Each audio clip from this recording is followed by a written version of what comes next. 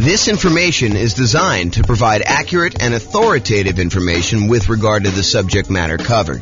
It is offered with the understanding that the presenters are not engaged in rendering legal, accounting, or other professional services. If legal advice or other expert advice is required, the services of a competent professional should be sought. Welcome to the San Diego Real Estate Investing and Real Estate Financial Planning Podcast. Learn all about investing in real estate in San Diego, California, with a combination of real estate financial planning and modeling with numbers specific to San Diego. Plus, syndicated, more generalized recordings of live and pre-recorded real estate investing classes. Not all of them specific to San Diego. Be sure to stay tuned after the podcast for a message from our sponsors. Well, good morning and welcome, everyone.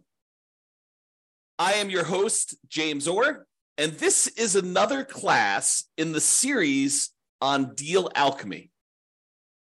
Deal Alchemy is the somewhat magical process, or seemingly magical process, where we move returns from one of the areas of return that we get with investment properties to more than one. And sometimes we're trading a couple for a few or one-to-one, but we're really just moving returns around. And today's Deal Alchemy class is about converting cash flow to debt pay down. And you're like, what? Wait a minute, James. Most of us prefer to have cash flow. So why are we taking cash flow and we're trading it in exchange for debt pay down? Well, because by doing so, it gives us a higher return in both dollars and return on initial investment. So there's one reason why you might want to consider kind of moving the return from cash flow to debt pay down. So we're going to jump into it. This is part of the series of classes we're doing on Deal Alchemy. I think last week we talked about improving cash flow. I think we did through lease options, if I'm not mistaken. I think we did lease options last week where we used a new strategy and we changed how the returns got kind of moved around in the different areas. So, alchemy, for those that don't know the definition, this is the dictionary definition of alchemy, a seemingly magical process of transformation, creation, or combination. And really what we're talking about doing here is we're talking about magically moving the returns from the 4 different areas of returns plus the reserve return we get when we buy investment property. You've got appreciation, the tendency for property values to increase over time. You've got cash flow, kind of like you take all of your income from the property, from rent and anything else you're doing with the property. You subtract out all of your expenses, including taxes, insurance, your mortgage payments, maintenance, your property management, like all of those things, vacancy, all those things get subtracted out. And what you're left over with is cash flow. Then you've got debt pay down, the amount of the loan that you're paying down every single month on that particular property. And then you've got the tax benefits of owning the property. The cash flow from depreciation is what we call it. And then in addition to all of those, in order to prudently make an investment in rental property, we do need to have reserves. And so when we have reserves, we could take those reserves, we could set those aside. And because we're using them to make sure that we are able to maintain and own that property, conservatively, then we can actually put the small return that we're earning on those reserves as part of the overall investment. Because you need the reserves in order to make the investment, now we can actually include the return we're earning on those reserves as part of the overall return that we're earning, okay? And you may have seen me kind of display this in this format, where I talk about appreciation, the property value is going up, cash flow, which is all the income minus all the expenses, debt pay down, which is paying down the loan, the tax benefits or the cash flow from depreciation, and then plus the return you earn on reserves. And then we have a total in the middle. And we can have this visual show both dollar amounts that we're earning, how many dollars in appreciation we earned, how many dollars in cash flow, how many dollars we paid down the loan, how many dollars we're getting from the tax benefits, and how many dollars we earned on the reserves. Or we could think of it in terms of the return on something, the return on our initial investment, or the return we're earning on equity, or the return we're earning on true net equity, like the equity we'd have after we sell the property and pay all the expenses, like real estate commissions, closing costs, capital gains taxes, depreciation recapture tax, like all of those things. When you subtract all those out, then we have what is left over, true net equity, and we can calculate returns on those as well. So let's talk about moving cash flow to debt pay down. And you may be surprised as to what happens here. This is kind of interesting. So instead of choosing to emphasize cash flow on investment property, let's say you do a 15-year mortgage instead. If we had gotten a 30-year mortgage, our cash flow would have been better. The payment on a 30-year mortgage is usually lower than the payment on a 15-year mortgage for the borrowing the same amount.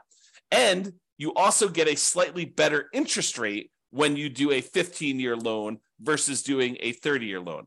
But even with the improved interest rate, the payment is still going to be overall higher because you're paying off a certain dollar amount. You know, if you're buying a $400,000 property and you're putting 25% down, you're paying off $300,000 worth of loan over a 30-year period or over a 15-year period. In order to pay it off over 15 years, your payment has to be higher in order for you to pay that thing off. Okay. So what we're really talking about is worse cash flow when we move from a 30-year loan to a 15-year loan, but much better debt pay down.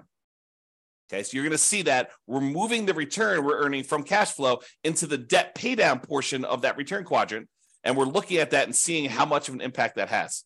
Now, the dollar amount for appreciation and the tax benefits, the cash flow from depreciation, they stay the same. If you think about it, you're buying the same property in both situations, right? So if you're buying the same property, does the type of loan you get on the property impact how much in dollars the property goes up in value?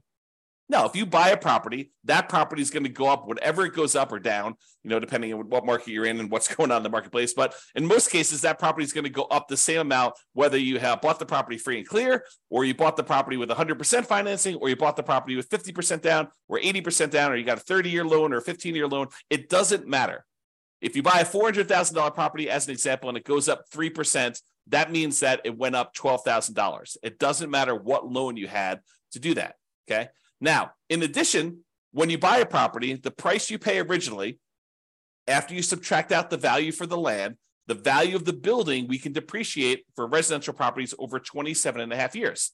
So again, that doesn't matter what type of loan you got or how much you put down. The amount you're earning from depreciation, and specifically cash flow from depreciation, stays the same. So it doesn't matter what loan type we got, the amount from appreciation and cash flow is going to stay exactly the same. Now, a higher mortgage payment, because you're getting a 15-year loan than a 30-year loan, means that you should set aside more in reserves.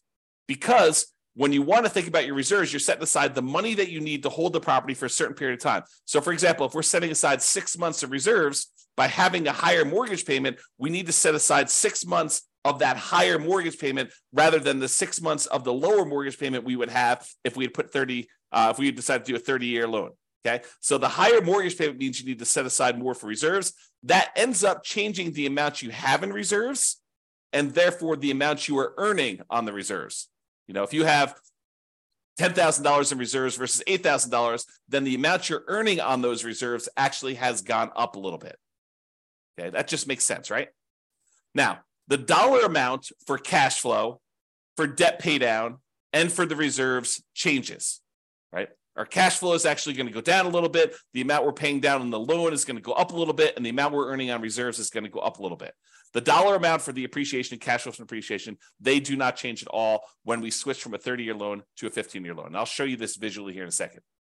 Now, more reserves also means that we have more in the denominator when we're calculating our return on investment calculations, okay? Because we count the reserves as something that we needed to invest in order to buy the property. So in order to go acquire property, we definitely need the down payment amount. We definitely need the closing costs. But what I'm telling you now is you also should set aside the reserves you need in order to prudently own that investment property. And by putting that reserve aside, then that should count as part of the amount of money you needed to make the investment in that rental property. So that needs to be included when we do our calculation for return on investment. Anyone who is using like someone else's spreadsheet, not the world's greatest real estate deal analysis spreadsheet that automatically does this for you, but anyone using these other spreadsheets, you're analyzing your deals incorrectly. Another way of saying it is you're lying about your returns. If you think about it, if you're using someone else's spreadsheet and you're analyzing a deal and you're saying, look, I'm getting this return, and you're not including the amount you need for reserves in your return on investment, you're basically saying, you know, either one or two things happening. Number one is you're actually saying that you can make this investment without the reserves, which you cannot. I mean, the lender's going to require reserves. So that should tell you something, that they're going to require it if you go do the thing. And that you think that you can make this investment safely without having some money set aside for reserves in case there is any type of vacancy, or you do need to make some repairs on the property, or there is some CapEx or something like that. So we all know that you need reserves. So if you're not saying that you have reserves in here, then you're lying about your return. So you have to include the reserves on there in order to make a true calculation of what your return on investment is. Doing it any other way is lying about your return. It's inflating your return. It's the return you tell at a cocktail party when you want to brag about how you're doing in your real estate investments, right? I mean, that's what you're doing. You're going to tell your friends, look, I put no money in this deal, so I'm getting an infinite return on my investment. There is no way you can have no money in a deal because you have to have reserves. So you're always going to have something in the denominator. Okay? All right. Enough of that little side tangent there. So what having more reserves means, you have more investments in your return on investment calculations. That means it's going to be a smaller overall return on investment for the same dollar amount. So in other words, the appreciation dollar amount, if it's $12,000 that the property went up in value, and now we divide by the return on investment, the investment part of that, if you have to have more in reserves, that means that the overall return on investment, the $12,000 divided by what you had to put into the deal, is going to be smaller when we increase our reserves. And we increased our reserves because we went to a 15-year loan versus a 30-year loan, which means that our monthly payment is going to be higher. Okay, so let's look at this visually and see what's going on here. So this is where we have the traditional rental. We have this amount in appreciation. We've assumed it's $11,011 per year. Cash flow is $2,330 in the first year. The amount you pay down in the loan is $2,779. The tax benefits from the cash flow from depreciation is $1,700. Okay, so these four plus the amount you're earning on 12 months of reserves at 8% is $2,203. So the total amount you're earning is $20,023. That's your return by buying this property in the first year. Now, by going and converting this and this is a 30-year loan, by going and converting this 30-year loan to a 15-year loan, we're going to change the return from cash flow. Your cash flow is actually going to go down a lot, and your debt pay down is going to go up a lot. However, the appreciation dollar and the tax benefit dollar are going to stay the same, and the reserves are also going to change because we need to have more reserves. Okay, so when we do that, it looks like this, the 15-year mortgage on the right. So appreciation is the same. The amount in cash flow went from $2,330 positive, about $200 a month, to now it's negative $4,024. And you're thinking to yourself, James, that's crazy. I went, almost $6,400 worse by doing this 15-year mortgage. Yeah, you definitely did. But where did that return go? It went from cash flow down to debt pay down. And you'll notice it's not one-to-one. It's not like you move $6,400 down in one spot, so you obviously go up $6,400 in another spot. It is not a one-to-one correlation. You don't get $1 by moving it from one spot to another. Sometimes it's a lot more. Sometimes it's less. Okay, so you got to go and look at the math and see what happened here. So now we went from earning $2,779 paying down the loan, so now we're paying down $10,551. Just by changing from a 30-year loan to a 15-year loan and the slight changes that are related to that. The one change that's probably most predominant is the fact that your interest rate is a little bit better on a 15-year mortgage than on a 30-year mortgage. Okay, so now the tax benefits also stayed the same. They're both $1,700. And because we had to increase our reserves, we went from earning $2,203 to earning $2,762. Okay, so that's about $500 more. Now, overall, the return went from $20,023 for the entire thing, all 5 areas of return, when you had the 30-year traditional rental. Now it's going to be $22,000 even. So you increase your overall return by about $2,000 just by changing the loan. But the characteristics of the investment are very different, right? Is this when we talk about the return quadrants, a lot of times we talk about the 2 top ones tend to be market specific, market dependent, and they tend to be more speculative in nature. Do we really know that a property is definitely going up in value next year? No. we're speculating that we're going to see appreciation on the property. And if you came to the class yesterday and watched the video yesterday, I went through all the data for the last 133 years, showing you what the chances are of you seeing positive appreciation in the marketplace. Okay, so the top two quadrants are speculative. We don't really know what appreciation is going to be. We're speculating that it is going to be going up in value. It could go down. It could stay the same. It could go up. It could go up more than what we're estimating. It could go down more than what we're estimating. Really, we don't know. It's speculation. The same thing is true for cash flow. And a lot of people, especially newer investors, want to argue with me. They're like, no, cash flow is fixed. I know the rent I'm getting on my property, and I know the amount of my expenses. And I'm telling you, you do not. Rents change over time. Sometimes rents go up. Most of the time, rents go up. However, rents can go down. You could have gotten really lucky and got really high rent last year. And this year, because your tenant had to move out, you had a vacancy, your tenant got evicted right between Thanksgiving and Christmas, and you tried to re-rent the property between Thanksgiving and Christmas, and you did not get the rent you thought you were going to get, and now rents are lower. Or there were unexpected repairs on the property, and instead of having 10% set aside for maintenance, you needed 20% set aside for this year. Cash flow is speculative as well. Okay, so these two top ones are more speculative in nature. The two bottom ones are more certain in nature. The debt paydown one is a contract between you and the lender. If you make the payments as agreed, you get this return. It is not dependent on what the market does. The property values can go up and down. It doesn't matter. You're getting that debt paydown. Your cash flow can go up or down. It doesn't matter. You're getting this debt paydown return.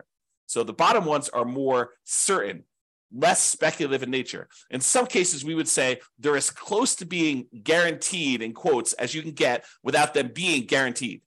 Okay. The tax benefit one, unless they change tax code and they change how depreciation works, and they don't allow you to have the retroactive thing that you had, the grandfather you in on any properties bought before this date, unless they change that too, you're getting this tax benefit.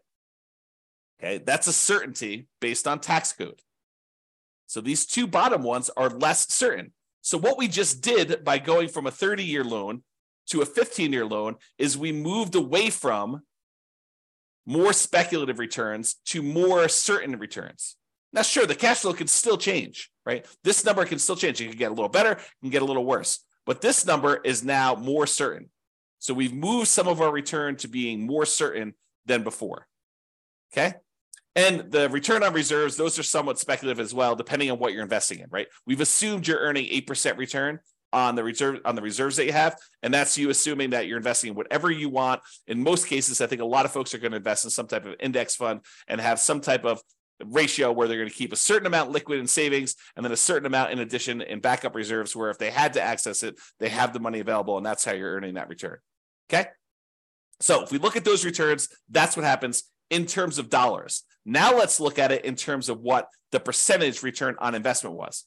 So before, the appreciation return was 8.97% return on investment. We took this $11,011 and we divided it by the amount of investment we needed to make, including the reserves, in order to get that dollar amount. And so it's 8.97%.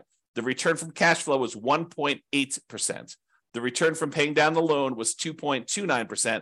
The return from the tax benefits, the cash flow from depreciation, was 1.38%, and the return on your reserves was 1.79%, for a total return on investment with 12 months of reserves, that's what R12 is 16.24%. That's for the 30-year loan. Now, when we go to the 15-year loan, the return from appreciation and tax benefits, they do change, even though the dollar amount is the same.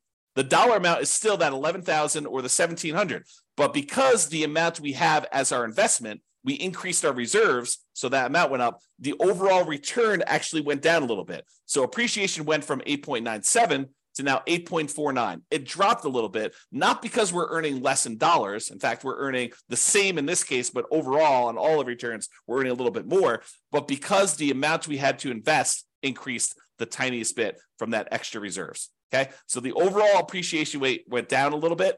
Cash flow went down a lot because we converted that 30-year loan to the 15-year loan. Now we're negative 3.23. The debt paydown return went from 2.29 way up to 8.21, and the tax benefit one dropped just the little tiniest bit because of those extra reserves. And the amount we earned on reserves went from 1.79 to 2.13. So the overall return on investment by changing from a 30-year loan to a 15-year loan went from 16.24 to 16.91. We increased our overall return on investment, even though we increased our investment amount a little bit by adding the additional reserves, by going from a 30-year loan to a 15-year loan. And that is why, even though the overwhelming majority of real estate investors, especially newer investors, are hyper-focused in on cash flow, and I think it's partially because they believe that that's what's going to get them to financial independence fastest, when that may not exactly be true. We'll talk about this in another class, but the idea is they think that they're going to use the cash flow in order to be FI, when in fact, some of the properties that they're going to own will probably be their cash flow properties, but other ones are going to be used as rocket boosters to get higher returns. Then you're going to either sell or refinance, or in other words, get rid of those, use that money in order to then pay off other properties. That tends to be one of the faster ways to achieve financial independence using real estate. But it's a strategy that if you're not looking really far ahead and saying, okay, these are the properties I know I'm going to keep, they're the ones I'm going to own in retirement that I'm going to be using to fund my retirement with their cash flow. These are the ones that I really just need to maximize the return with, because really what I want to end up doing with these is sell them off to then pay off the other properties to get cash flow. So you need both in most cases, unless you're just willing to, buy the properties you need and let the cash flow increase over a long enough period of time. But it's faster for you to do the other strategy, where you sell off some properties and you end up paying off other ones. And if you've come to some of the classes where we talk about the comparing the strategies, in the 304 markets across the US where we've done the analysis on all these, then you'll see that sometimes it's better to use those more aggressive payoff strategies later on, which means the rocket booster, the improved overall return tends to be better. And that could be an example here. Okay. Now, sure, you do need to account for, the negative cash flow and how you're going to fund that negative cash flow, and whether you're thinking about it as an investment or you're thinking about it as setting it aside. Yes, there's all those discussions, which we talk about in other classes. Okay. All right. I just want to show you what the difference was in the amount you needed for reserves. So this shows you the total amount you needed for your investments when you're talking about return on investment. So when we do the traditional rental, it's $134,000 in order to buy this property, or $141,000. So an increase by about $7,500 or so. $7,600 is what the difference was that you needed to have in reserves to go from that 30-year loan to the 15-year loan. Okay. And then this just breaks down where the returns come from. It's just the same numbers that we had before, where it's just showing you the values doing that. And then this is your return on investment numbers to kind of give you an idea of what those are.